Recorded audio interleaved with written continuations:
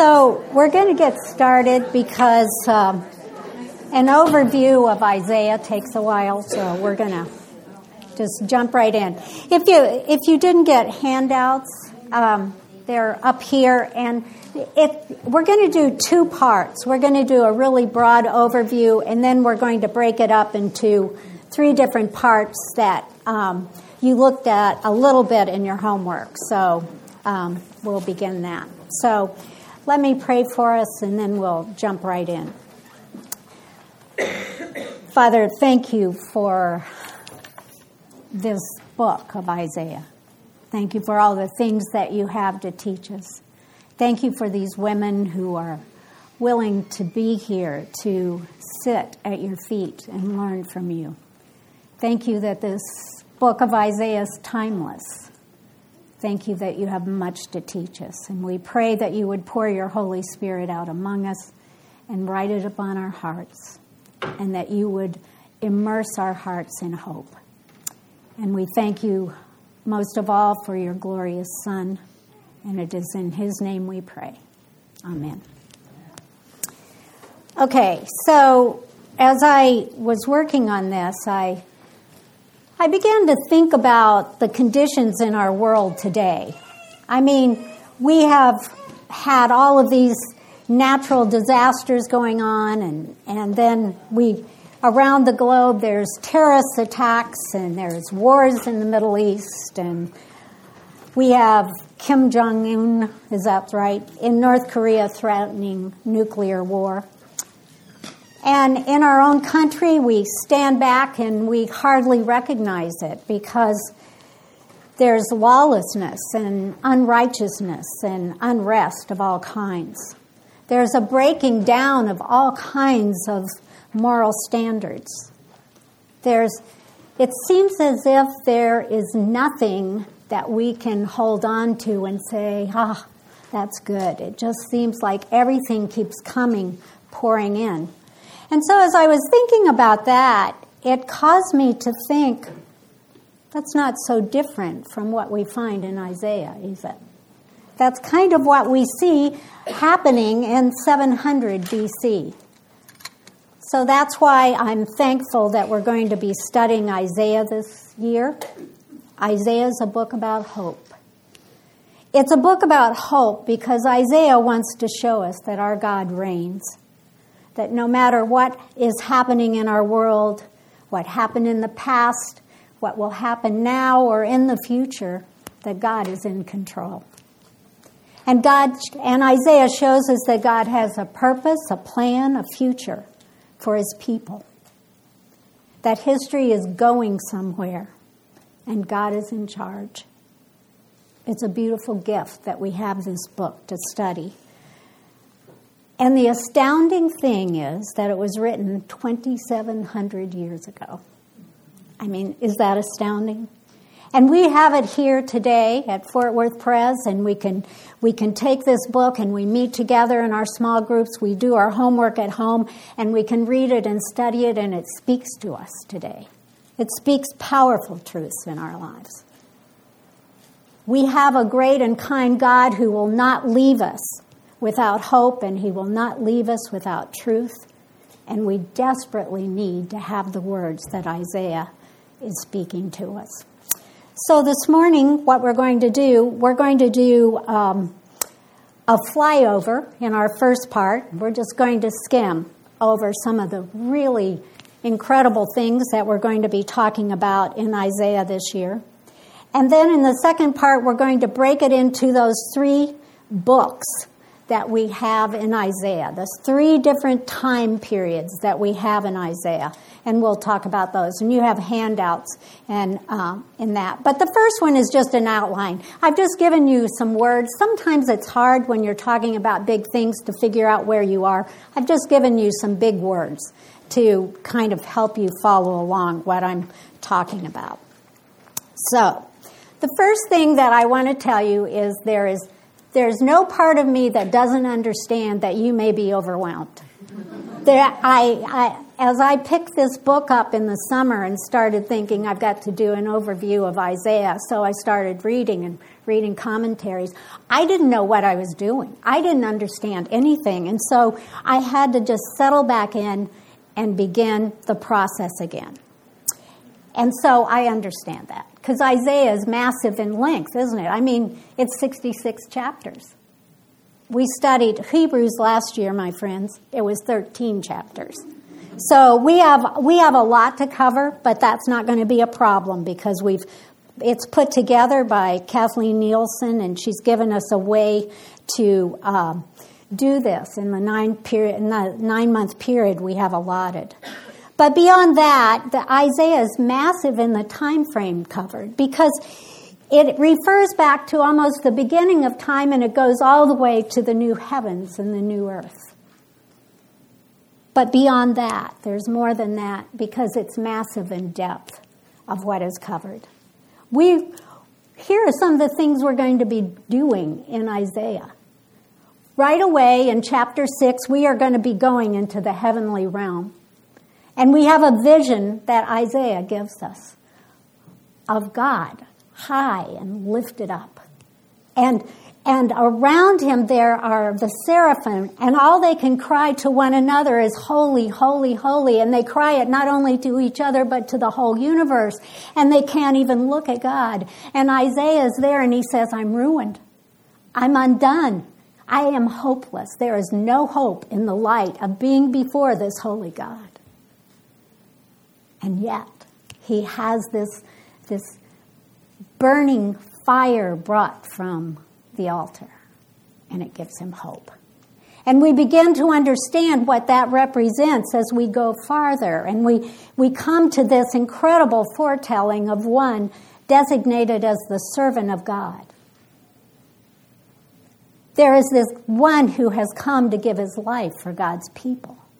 And what we have there is this astonishingly accurate portrayal written 700 years before it happened, before the words written were attached to a person who was born in a stable, born of a woman in Bethlehem of Judea. And Isaiah unfolds these things for us. And we will watch as kings rise up and as God brings judgment upon them. And one of the things that we're going to see and begin to understand is that Isaiah is speaking mainly to the people of Jerusalem and to the southern kingdom of Judea. We'll hear a little bit about Israel, but mainly how we hear about Israel, the northern kingdom, is going to be as one of the nations. And we're going to look at these nations in relation to God's people. And we're going to see how God, the kings of Judah, relate to all of those kings and those nations around them. And we will begin to see that God is doing something, and to grasp that he is sovereignly using all of these kings and kingdoms for his own purposes, and he's teaching his children. And we will see that God is not waiting helplessly in the wings of history for history to unfold. He is active in everything. He is moving forward, and he has a day. I love that. He has a day. It is a day when the conquering king will return. He will come once, and then he's coming again. Kathleen Nielsen calls Isaiah a theological masterpiece. I love that. I can't think of a better word to describe Isaiah. The book of Isaiah has been called the Little Bible because it has every large theme of Scripture almost written in it. Isaiah has been called the fifth gospel because the gospel is so clearly presented in Isaiah. There's a lot that we have to cover, it's true. We will look at warnings and judgments. They're all through Isaiah. But you will never find these warning and judgments until the very end. There's one time when we find that there is judgment without hope. But in Isaiah, as we go through this, God will proclaim judgment, and then he will speak a word of hope. So we will drink in the beauties and the complexities of all that is written here, and we will do it week by week.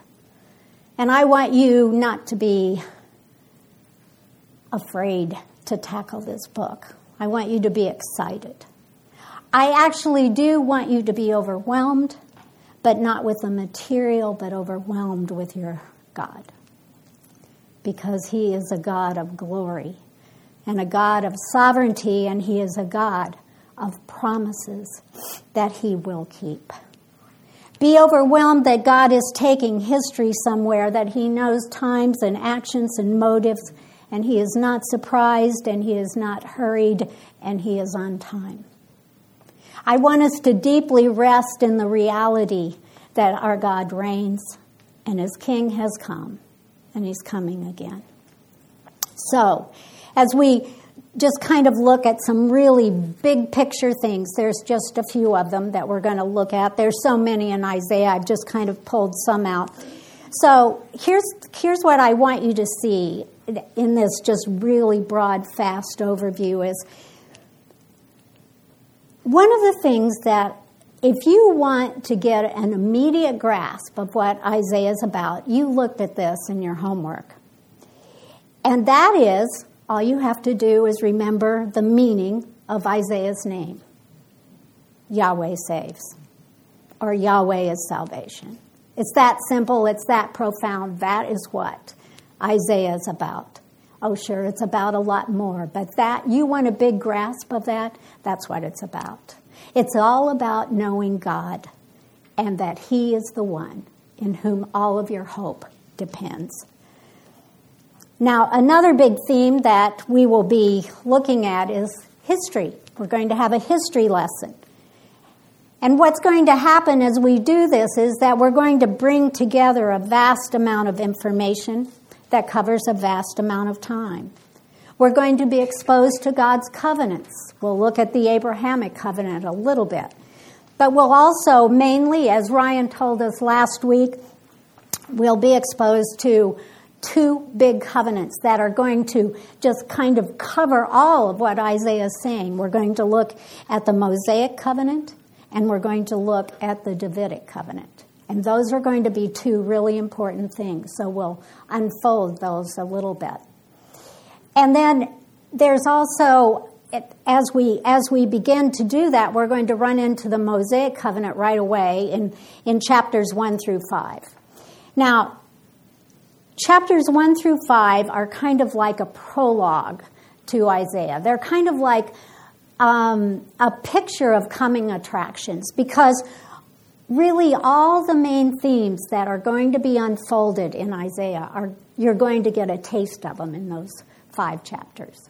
And so what is happening here is there's a covenant prosecution going on, because the people of Israel, the people of Israel as a whole and of Judah, have broken covenant with God.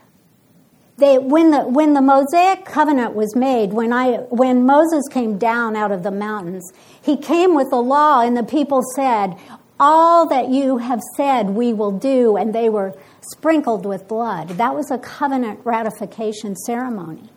And they had promised to God that they were going to do all these things, and they have broken them time after time after time.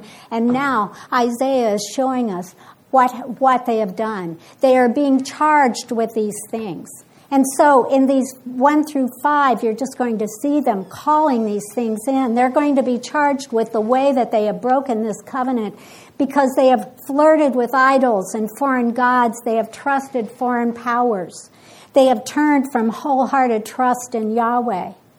They have shown apathy and injustice toward the poor and the needy, and there is no righteousness in them. And that is what you're going to begin to see unfolded. But you see, that's the truth that's going to be unfolded in all of Isaiah. The descendants of Abraham, to whom the promises had been given, no longer trust in the promises of God. And instead, they are aligning themselves with false promises of a fallen world. It's not unlike us, is it? But again, in the midst of this covenant prosecution, where there is this looming judgment, in the midst we are going to find words of hope. And we will find words of hope throughout Isaiah. So, in our history lesson, we will also meet the kings of the nations. We talked about that, and the question for God's people will be one of trust. It's the question that goes all the way through. In whom will you put your trust? And from Isaiah's lips, we will hear how God is using these nations, and he holds them before, and he says, will you trust me, or will you put your trust here? But the other thing in our history lesson is that we're going to see behind the curtain. We'll learn about exile and how God uses exile in the lives of his people. And the question that we will ask about that is exile for judgment, or is God bringing grace through judgment? We'll have to see how that comes out. Now, so we'll have a big history lesson, but equally important in this big picture of what we're looking at in Isaiah is prophecy. Now, when we think about Isaiah, that's what we think about. And in Isaiah, there is this kind of dance that goes on between history and prophecy. Because everything is happening, and then you have this prophecy come down that tells us something that's going to happen. And here's the thing. Here's the thing that we need to learn about Isaiah is that history has a story. That it is a story that is going somewhere, and it's God's story. And he has written us into it, and we have an important part. But God is doing something. The beginning has a timeline. God's history is not cyclical, it is linear. And there was a time when he created the earth, and then he gave us a promise. And that promise is going through, and God has a people, and God's redemption is coming to a people, and it's going to come through one whom he promised way back in the beginning, through the seed of the woman. And so as these prophecies begin unfolding, they unfold in space, time, and history. And the one who is promised, the one who is the hope of all of Israel, the one who is the hope of every person in this room, he is talked about so clearly in Isaiah. And he's referred to in various ways in Isaiah. We see him referred to, he is the branch of the Lord. And when we see that, we are reminded that there's something about him that is deity. He is God in some parts. And then we have that he is the shoot that comes from the stump of Jesse, and that reminds us that he is also human. And we have these two incredible pictures of him, and they're just amazing in what they tell us, in just the words that they tell us. But then we find out that he is the true king, that he is the suffering king, and that he is the conquering warrior. And we will see all of this unfolded in history. And we will have promise and prophecy, and yet as we stand back from our vantage point, we are going to see that prophecy has come true in space, time, and history. And that Isaiah is going to reveal a heart of God who will not let his people go. And Isaiah is going to tell us how much that will cost God. Throughout, we will be exposed to God's absolute sovereignty.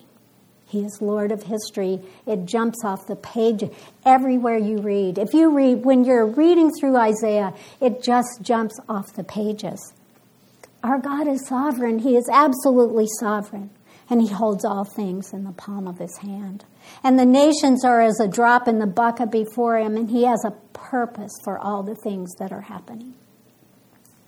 We will see his holiness and his judgments, but we will see his mercy and his grace and his love and his faithfulness to his covenant promises. Hold on to that. He has faithfulness in all the things he's promised he will do. And we will see the wonder of the purposes he has for his people. And most of all, astonishingly, written 2,700 years ago, we are going to see a picture of the one in whom all of God's promises find their yes and their amen. So that's the broad stroke. Those are the things that are going to be happening in Isaiah. Those are the big pictures. Those are the hope. Those are the things that we can look forward to seeing unfolded. But the next thing I've given you is that Isaiah also breaks down into these 3 large sections. You looked at that in your homework. We're just going to talk about those for a few minutes. And Alec, I don't know how to say his last name. Anyway, he's a commentator. Anyway, he's the one we're using mainly as our commentator that we're going to be using. But he divides these sections into 3 messianic portraits. Okay, so what does that mean? It means that each of these sections is telling us something special about the Lord Jesus Christ. And so that's how he designates what's going on. And if you look at this begin to unfold, you'll see how that happens. So the first messianic portrait that we have is the Book of the King. And I want you to know that there's in these 3 sections and all of these titles, we have the Book of the King. And then we have the Book of the Servant King. And then we have the last book that we're going to look at in the 3rd section. And we're going to look at these and see how Jesus fulfills all of these until he comes as the conquering servant. So as we go back and look at the first one, I want you to know that in each of these sections, there's going to be some similarities between these different representations of the Messiah. In each section, he is spoken of as being endowed with the Spirit and the Word, and also that in each of these sections, you will find a growing emphasis that he is truly God and truly man. And this is all happening in Isaiah 2,700 years ago. Okay, so the first broad section, and this is your second handout, kind of, is in chapters 1 through 39. And this is the true king. And this is during the life of Isaiah. So when we study, this will be what we study for most of the first part of our year. And so it happens during Isaiah's life, about 740 to 701 BC, approximately. And in this section, we're going to be exposed to a broad history of things going on in and around Judah and Jerusalem. But the main focus is on the southern kingdom. And we will watch how the kings of Judah react to the nations around them, such as Syria, Egypt, Assyria, and Babylon. So, what is going on? What are we supposed to be seeing? We are supposed to be seeing there is this question that is out there that we're supposed to be seeing in this first section, and that is, in whom will you put your trust? And that is the question for us. In whom will we put our trust? When everything around us is crumbling, are we going to put our trust in America and America's army and all of these things? Are we going to put our trust in the Lord God? That question still hangs out there for us. But in this section, what we have is we have all of these kings, and we're going to be looking at mainly 2 of them, and we're going to ask, are you putting your trust in the kings around you, or are you putting your trust in the Lord God? And we're going to see evidence of this, and how Hezekiah tends more to put his trust in God, and Ahaz does none of that. And so we'll begin to see that. And so we will get a taste also, in this section, that there's something lingering in the background. That's why this is called the section of the king, the true king, is that there is this thing that is hanging out there of the hope for a king like David. You see, that was God's promise, that God would bring a king like David, and he would be upon David's throne. And he would be greater than David. And we get a taste of that longing in Isaiah 9, 6 and 7, and in Isaiah 11, 10. Just for example, in Isaiah 9, 6 through 7, it is this, that for unto us a child is born, and unto us a son is given. And the government shall be upon his shoulders, and his name shall be called Wonderful Counselor, mighty God, everlasting Father, Prince of Peace. And of the increase of his government and of peace there will be no end.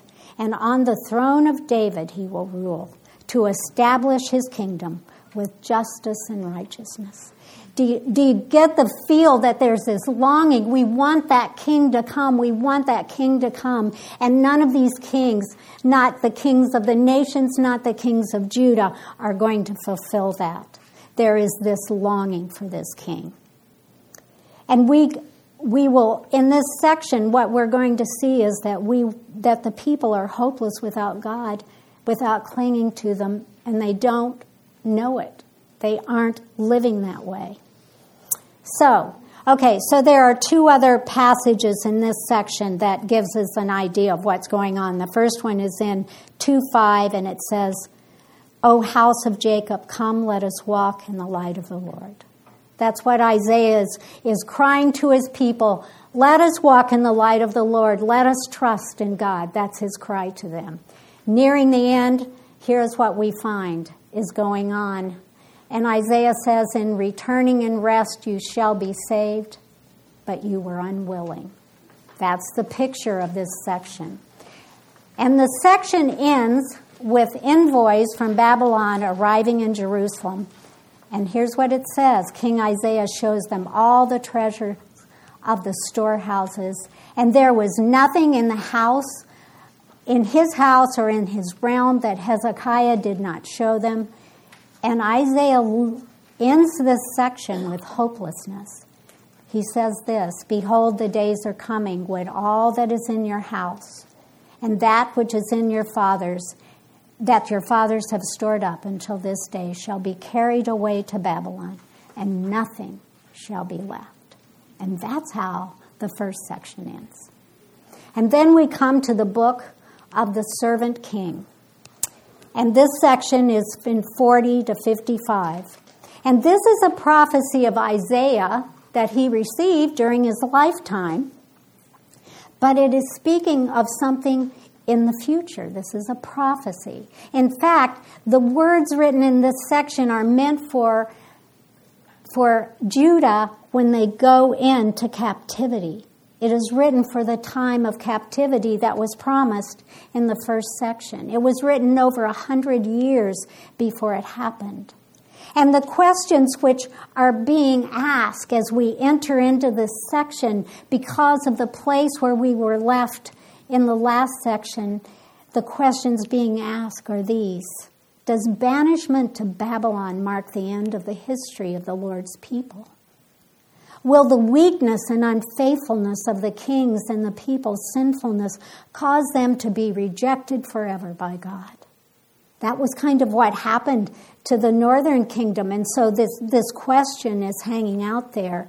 Is it possible? Is there possible that there can be forgiveness with the Lord? Or will sin have the last word? And the big question is, are all of God's promises void? That's kind of the hopelessness that we were left with at the end of the first section. But the most surprising thing happens. The section begins with these words. Comfort, comfort my people, says your God. Speak tenderly to Jerusalem and cry to her that her warfare is ended, that her iniquity is pardoned, that she has received from the Lord's hand double for all of her sins. Hope. Hope is spoken to these people who have been sent into, by judgment, into exile, and they have this hope spoken to them. And what is astonishing is it is a hope beyond anything they could comprehend. God's people will be saved through sheer grace by one called the servant. And this section is about hope when hope could not be seen. God has an answer to sin, and it will come through a servant king who will lay down his life for his people. And his triumph will come through weakness and death, not through power. And God will do this for this rebellious people. Listen to what one commentator writes. The king will bring justice and salvation to the nation. Yet how will he do this? He will do it by laying aside the the robes of pomp and royalty, and he will submit to cruelty and abuse, and he will be discouraged and despairing, and he will finally give his life for his people. Two of the verses that kind of bring this all together is 53, 10 and 11. Yes, it was the will of the Lord to crush him, and he has put him to grief. When his soul makes an offering for guilt, he shall see his offspring. He shall prolong his days. The will of the Lord shall prosper in his hand, and out of the anguish of his soul he shall see and be satisfied. By his knowledge shall the righteous one, my servant, make many to be accounted righteous, and he shall bear their iniquities.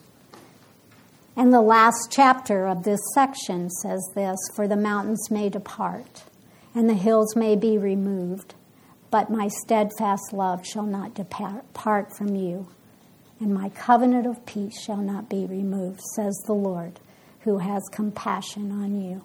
So for the section that started with such hopelessness, this is how we end it. We're going to skip that next thing and go to the anointed king, the anointed conqueror king. This is the third section. It's 55 through 66. And in this section, we're included. You and I are written into this section because it's a time frame from the triumph of the servant king until the anointed conquering king comes again. And it's a time of hope filled with waiting, but waiting faithfully with our eyes ever on God's promises. God is creating a new community in which is included Jew and Gentile and all who hold fast to the covenant of God's grace fulfilled in the promised one. He is coming a second time, my friends, and he's coming to dress us in robes of righteousness and fill us with joy and gladness. But here's the other side of the coin. Here's the time I spoke of, that there will come a time when there will be no more hope. And that is those who will not turn to the Lord, and he will come with vengeance and eradicate all evil. But the call still goes out. The call is still out there. Isaiah 55:1 says, come, everyone who thirsts. Come to the waters. Come buy and eat. Come buy wine and milk without money and without price. And the very last chapter says this. Thus says the Lord, heaven is my throne and the earth is my footstool. What is the house that you would build for me? What is the place of my rest? All of these things my hand has made. So all of these things came to be, declares the Lord. And it goes on talking about what we should be doing as we wait. And it says this, but this is the one to whom I will look, he who is humble and contrite in spirit and trembles at my word. And so that is where we are left. We are left with holding on to God's promises. We are left with putting our trust in him and holding on because he has promised. And his son is coming again, and it may be today. And we are to keep our eyes on the Lord. So in closing, let me just encourage you with this. This is our story. It's a story for God's people at all times. That is what Isaiah is about. From the fall until the conquering king returns, and then into all of eternity. As one commentator writes, God has had a people, not Old Testament people, not New Testament people, but his people. He has had one divine purpose, his own glory and the glory of his Son who will save his people, who will worship and adore him forever and ever. So as we read Isaiah, let us be alert to the dance between history and prophecy, because in the end, it is all the same. It is God's unfolding story. The problem is that those without faith see only history. They see only the things happening right before their eyes. That's all they know. That is all their fear. That is their hope. But for the people of faith, history is not the whole story, because we know things are not as they seem. Nations may roar and kings may rise up, and seem to rule with power and impunity, but in the blink of an eye, God may bring them to nothing. In the prophecy of Isaiah, God pulls back the curtain for his people to see, that we might see his unfolding promises as they go step by step. He wants his people to see where history is going, to give us hope along the way, to show us that indeed our God reigns. And someday the clouds will roll back and our King will come. And until that day, he calls us to live by faith and not by sight. Until that day, we are to put our anchor in God's promises, and we know that all of his promises will be answered. And so we can tremble at his word, and we can wait with hope, and we can wait until he comes and calls our names, and we go forth. Let me pray for us. Father, you have overcome our darkness and our despair and our sin and our separation, and you showed us what is to come when your Son walked out of the tomb. We thank you for that. We look forward to that day when we will all rise out of the tomb and we will come and live in the new heavens and the new earth. In the meantime, Lord, will you help us be faithful, that we might be a light of the Lord and walk in that. And we pray these things in Christ's name. Amen.